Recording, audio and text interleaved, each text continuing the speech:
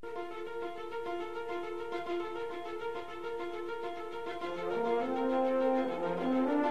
you ever had a friend tell you that the Bible is boring, that they are more into Stephen King horror novels than some dry Sunday school lesson? Then ask them what they would think about a story that had a pregnant woman being threatened by a dragon as she struggles to give birth to a son. This is a story presented to us in Revelation chapter 12. It is the story of the Bible. This is Truth Encounter, a program committed to helping you meet Jesus Christ as you open up the Bible for yourself. Today's a study of Revelation chapter 12 and has drama and characters that would even send a chill up Stephen King's spine. Let's join Dave as he introduces us to the mother, the dragon, and the male child. It almost sounds like a Stephen King mystery story.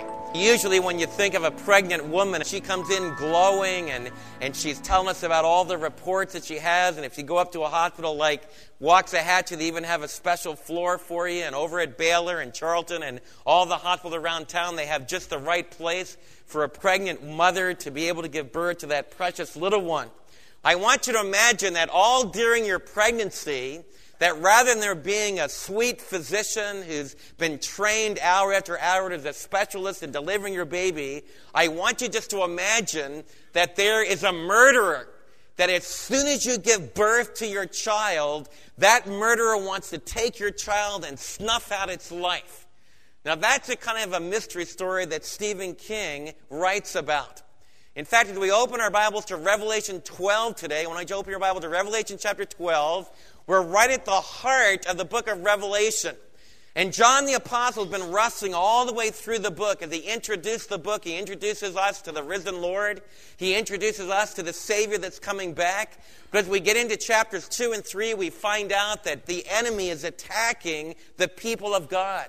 We find out that the enemy is there's a vicious animal and like a dragon that's seeking to destroy all that God's trying to do in the earth. We find out in the messages to the churches in Revelation 2 and 3 that whether it's the church of Ephesus that's struggling with their first love to the Savior, or whether it's the church of Thyatira that's struggling with idolatry and immorality, every church we look at, we find out is under the attack of the evil one. We find out that there's even martyrs in the 7 churches that we've studied. As we move into the heartbeat of the book of Revelation, as chapters 4 through chapter 11 take us into the final climactic time of God dealing with evil on this planet. We started studying the last 7 years of planet Earth before Jesus Christ come to set up his reign on earth. And as we go through the opening of the seals, we constantly have this incredible conflict. God's enemies seeking to just snuff out all the work that God is seeking to do. As we open in chapter 12, it's like John the Apostle says, let me give you a great big panorama. Let me paint a picture that will take us back from the very beginning of the Bible and come all the way through to the present. Now, many of you, when you open up the book of the Bible, it's like opening up the telephone book. Everybody wonder, you open up to Zechariah, you open up to Ezekiel, and you go, man, what in the world is going on in this story? Many people have been studying the Bible for years, and they still don't have it together. They just can't understand how it all works and what's the story about. As a result of being together today, I want you to know from Revelation chapter 12, you should be able to explain to somebody what's the plot of the Bible. And like a great artist, even a greater novelist than Stephen King writing a horror story, God in Revelation chapter 12 uses very powerful imagery to get across to us the plot line of the Bible. What's the Bible about? And interesting enough, as we open up to Revelation chapter 12, we're introduced to a very dramatic scene. John the Apostle again gets to look at things from a heavenly perspective, and the chapter starts out with this incredible vision that the Apostle John on the island of Patmos saw. Look at it in Revelation chapter 12, verse 1. A great and wondrous sign. John the Apostle was overwhelmed. What he saw was like a gigantic panorama. It would be like going to the biggest 3D movie Cinemax you could ever go to. I want you to know that God the Father is the author of all that creativity. So all of you are artists in the group, and all of you musicians, and all of you drama people, God's the author of all that. John the Apostle saw one of the most incredible pictogrammas that you could ever see, this incredible picture of this great and wondrous sign. The idea of a sign means that there's going to be a deep meaning behind this. It's going to be very symbolic. It's going to be very moving to us, very dramatic. But underneath it, there's going to be an incredible message that God wants to get across to us. John the Apostle in the book of John used 7 signs to communicate to us who Jesus was, as he presented Jesus in the Gospel of John as the Messiah. In the book of Revelation, he also likes to use the idea of 7. And here's one of the major signs of the book of Revelation. It says that a great and wondrous sign appeared in the heaven. So it's as if John is being caught up and he gets to look at things not from this earth's perspective, not from the grind down here, not from some of all the questions we ask down here, but John gets to look at things from heaven's perspective. One of the most important things that you need to do in your own life is not look at things just from this present life. You and I tend to get all boiled up into just living these 70 years or these 30 years or whatever we might have, and we tend to lose perspective. We get caught up in just going through the routine of our jobs, the routine of our families, the routine of school. And every once in a while, it's important to get up high enough and get a bigger view, to be able to look out over the whole panorama. And that's what John is doing here in Revelation chapter 12. He sees this great and wondrous sign, and it's up in the heaven, so he's going to get to look at things from heaven's perspective. What does he see? He sees the first dramatic character. This is the first person that's going to be presented in this drama, and it's a woman. She's clothed with the sun, with the moon under her feet, and a crown of 12 stars on her head. This woman is incredible, and she's also pregnant. She cried out in pain as she was about to give birth. Then another sign appeared in the heaven. We're introduced to character number 2. An enormous red dragon, with 7 heads and 10 horns, and 7 heads and 10 horns, and 7 crowns under his head. His tail swept 1/3 of the stars out of the sky and flung them to the earth.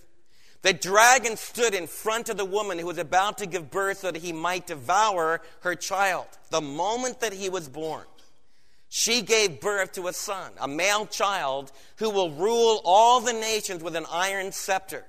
And his child was snatched up to God and to his throne. The woman fled into the desert to a place prepared for her by God, where she might be taken care of for 1,260 days. There's a mystery. We're introduced to the 3 characters. We've got this pregnant woman, and as she's seeking to give birth to this child, who's the major character in the drama, this male child, there's a dragon that wants to destroy the child. But right when the child is born, the child is snatched away from the dragon's clutches. So then the dragon tried to destroy the mother of the child. Now, what in the world's going on? First of all, we have to figure out who in the world is this great mother, this incredible pregnant mother. Well, all over the ancient world, there were myths all over the ancient world that John was a part of in the 1st century. You could even take it back into the Old Testament scripture. In fact, one of the most simple renditions of this myth was done in the Greek culture. As the mother of Apollo, Leda, was seeking to give birth to Apollo, Python, you can guess that would be the dragon, the snake, the python, was seeking to destroy Leda and wants to just snuff out her life.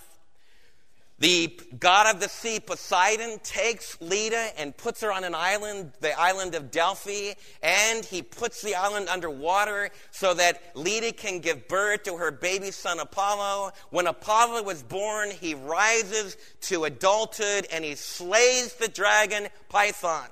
And there you have one of the basic Greek renditions of that myth. Down in Egypt, they had a very similar myth. They had a dragon named Set, who was a red dragon, fire-breathing dragon.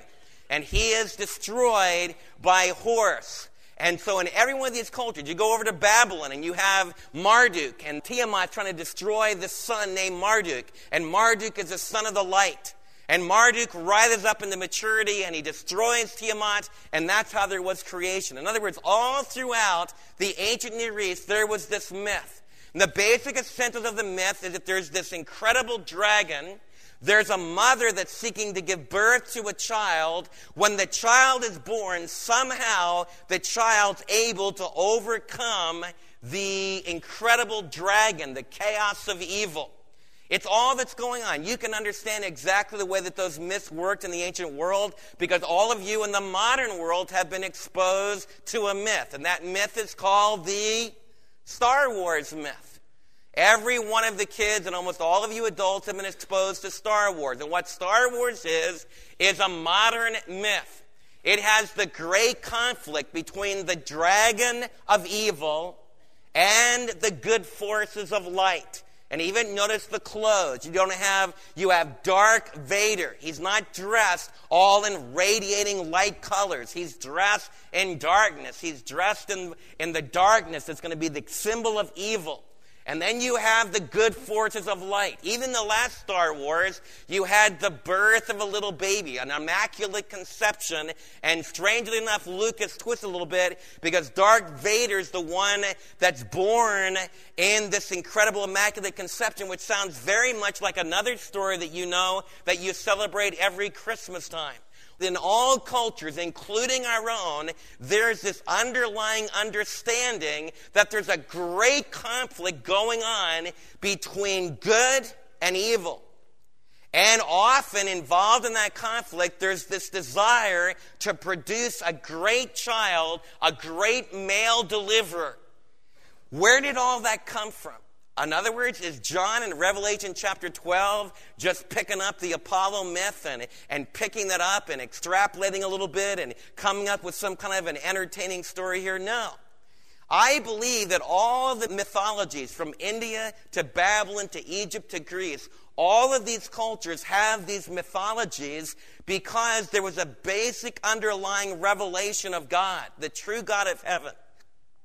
That's been part of our culture from the very beginning. Because we ask the question, who in the world is this pregnant mother? We don't need to look to the zodiac to find out this woman, that look at the way she's described here. She's clothed with the sun, she has with the moon under her feet, and a crown of 12 stars under her head. We don't have to look at mythology to find out that kind of a woman. In fact, if you turn back in your Bible, and this is what you want to do, you want to try to interpret the Bible with the Bible. Turn to Genesis chapter 37. Because in Genesis chapter 37, we have that image of the sun and the moon and the 12 stars right in our Old Testament scripture. And it's in a story that almost all the kids have learned from one time or another. It's the story of Joseph and his dreams. In Joseph's second dream, in Genesis chapter 37, it says in verse 9 that Joseph had another dream. And he told it to his brothers in Genesis chapter 37, verse 9. Joseph says, listen, I had another dream. And this time the sun, the moon, and the 11 stars were bowing down to me. When he told his father Jacob as well as his brothers, his father rebuked him. What is this dream you had? Will your mother and I and your brothers actually come and bow to the ground before you? His brothers were jealous over him, but his father kept the matter in mind. In Joseph's dream, the sun represented Jacob. The moon represented Joseph's mom, Rachel, and the 11 stars represented his brother, and he would be the 12th star. And this was a dream that foreshadowed what would take place in the story as Genesis unfolds when Joseph is sold into Egypt. What we want to see is that we have this image, we have this powerful image of the sun, moon, and these 12 stars. And it's a reference to the foundation of the Jewish nation. Who the mother is in Revelation chapter 12 is the covenant community. The covenant messianic community that from the beginning of time, God was saying was going to give birth to a male child who would be the deliverer from evil. In fact, we can go back even further than Genesis chapter 37 and identify the woman in Genesis chapter 3. Turn back to Genesis chapter 3. This is one of the most important verses in all the Bible. In fact, I like to look upon it like every good novelist will give you the hint to the story that they're writing at the very beginning of their story. Like Tolstoy will tell you in Anne Karenina that all good families are all alike. Bad families can be bad in a million different ways, but all good families are all the same. And that's what his whole story is about. In Anne Karenina, he has a whole bunch of bad families, and he shows you how they're all bad in a million different ways, but he has one really good family. A family that's really building their life the way that they should, and that's the whole story at the very beginning. Every good novelist will give you the hints to the story, because that's what makes you have satisfaction at the end when you go, oh yeah, it was right there in the beginning. I should have got it from the beginning. God does the same thing in his word. Turn to Genesis chapter 3, and as God is going over things with Eve and Adam after they fell into sin, he said this in Genesis chapter 3. Look at verse 15. It says, and I will put enmity. God says, I will put enmity between you and the woman, between the serpent and the woman, between your offspring and hers. Notice it says, he will crush your head and you will strike his heel. Right here we have the essence of John's characters that are introduced to us in Revelation chapter 12. We have a serpent, we have a dragon. And remember that it was the dragon at the beginning of Genesis chapter 3, the serpent, that was the one who pulled Eve into sin. In fact, back in Revelation chapter 12, it'll tell us point blank when we get down to verse 9, it will say this was the devil. In fact, in verse 9 it says the great dragon was hurled down, the ancient serpent called the devil or Satan. So John the Apostle takes us right back to this garden scene and interprets that the dragon is none other than this dragon of evil, Satan, our adversary, the devil that was our opponent from the very beginning. We're introduced to a pregnant woman. It says that the woman is going to give birth to a male child, and there we have our third character, this great deliverer that's going to conquer the dragon. That's the theme of the Bible. A lot of you have been asking the question, our whole culture has been asking the question, why evil? Why the destruction of children? Why does it look like planet Earth is in such chaos? And we've been wrestling with that question all the way through the book of Revelation. What I want you to see is that God chose to write history around this dramatic plot. He chose to create you and I with a will, with responsibility, with choices. He gave us the choice to walk away from him. As soon as he did that, he opens the possibility for there to be rebellion. He opens the possibility for love and for relationship and freedom, but he also opens the possibility for us to walk away from him, which is exactly what the human race did. And Genesis 3 has shown us the source of all evil. Now, as soon as man chose to walk away from him, God could have said, well, that's it. I'm going to stomp on man and let's start again. But he didn't. Because that was the essence of the story. From beginning to end, from the very beginning, God could see the end. And God has chosen to write an incredible story that's exciting, that's filled with drama. It's filled with incredible conflict like every good story is. And that's the story that God's writing in history. You can fight against it. You can tell him you don't like the story, but you're going to be ground on the wheel of his plot line because God is the king. He's the author of history, and this happens to be the story that he's writing. God delighted in creating you with a will. He delighted in creating the choice where you could walk away. When we walked away, God promised from the very beginning that he would deal with that he would provide a great deliverance. It says right here in Genesis chapter 3, it says that he will crush the head of the serpent. He said that serpent will have animosity against the woman. There will be tremendous conflict between the dragon seed and the seed of the woman as she seeks to give birth to this child. But eventually she'll produce a child that will be able to give great victory to mankind. That's the essence of what we're reading in this incredible drama as we see this woman, because this woman that's clothed with the sun, that's clothed with the moon and has the 12 stars, she's much bigger than just Eve. She represents all of the covenant community, down through from Eve all the way through to the Virgin Mary, that's seeking to give birth to the child Jesus. And it presents in Revelation chapter 12, what I just read to you, that the dragon is standing there as she's seeking to give birth, poised, trying to destroy the child. It's a vivid image. You can just picture this incredible woman. She's seeking to give birth to a child, and instead of a physician being there who's going to handle the child gently, there's a fire-breathing red dragon, which pictures his murderous violence and his hate, and he's trying to snuff out this child. Now, how did that work out in history? Well, let's take the very first child that Adam and Eve generated. We turn to Genesis chapter 4. The very first child that Adam and Eve generated was Cain. And then they gave birth to a second son named Abel. You know the story from Genesis chapter 4 well. Remember, God said, I want you to offer a sacrifice to me. And so Cain and Abel brought their sacrifices. God told Cain that he accepted the animal sacrifice, the sheep sacrifice of Abel. He told Cain that if he would follow the example of his brother, then he would have a strong relationship with him.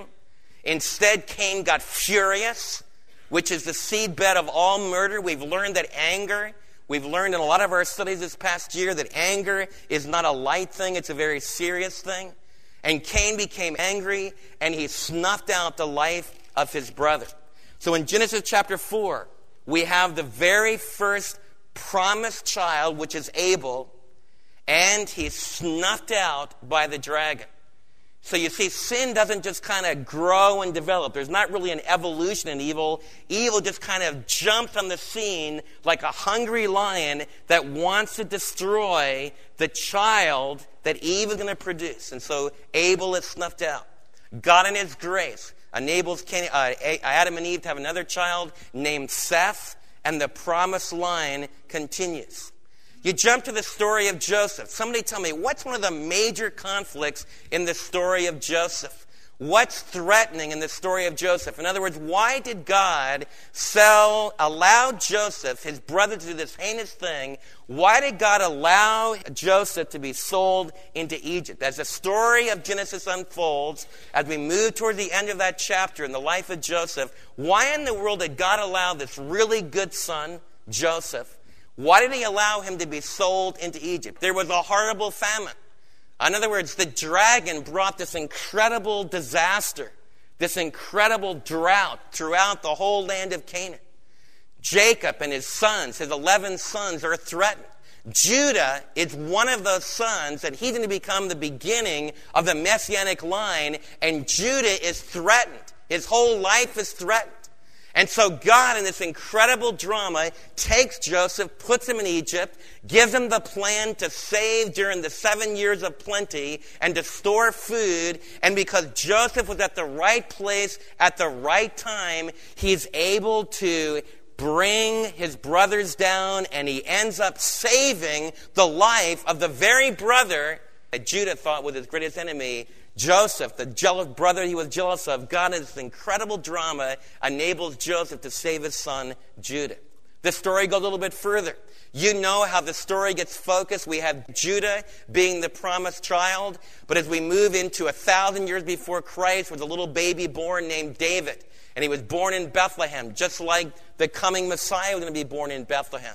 And David rises up and he becomes God's anointed. But you know, all the kids learn in their Sunday school stories what was happening in the life of David. In the early life of David, there was another man named Saul.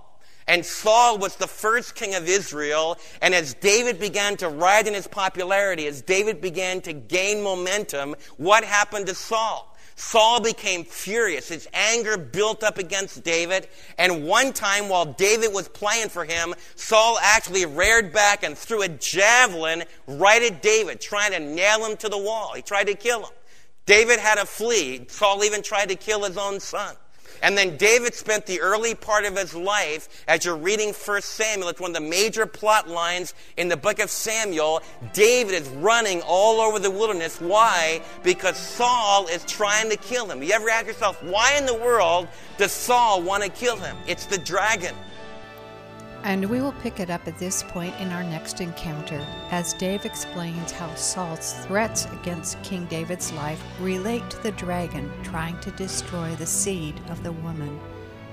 What a privilege to begin to see the plot line of the Bible and to know that God is writing a story in history that culminated in His Son dying on the cross, but then rising from the dead. You'll have to join us next time to complete the story.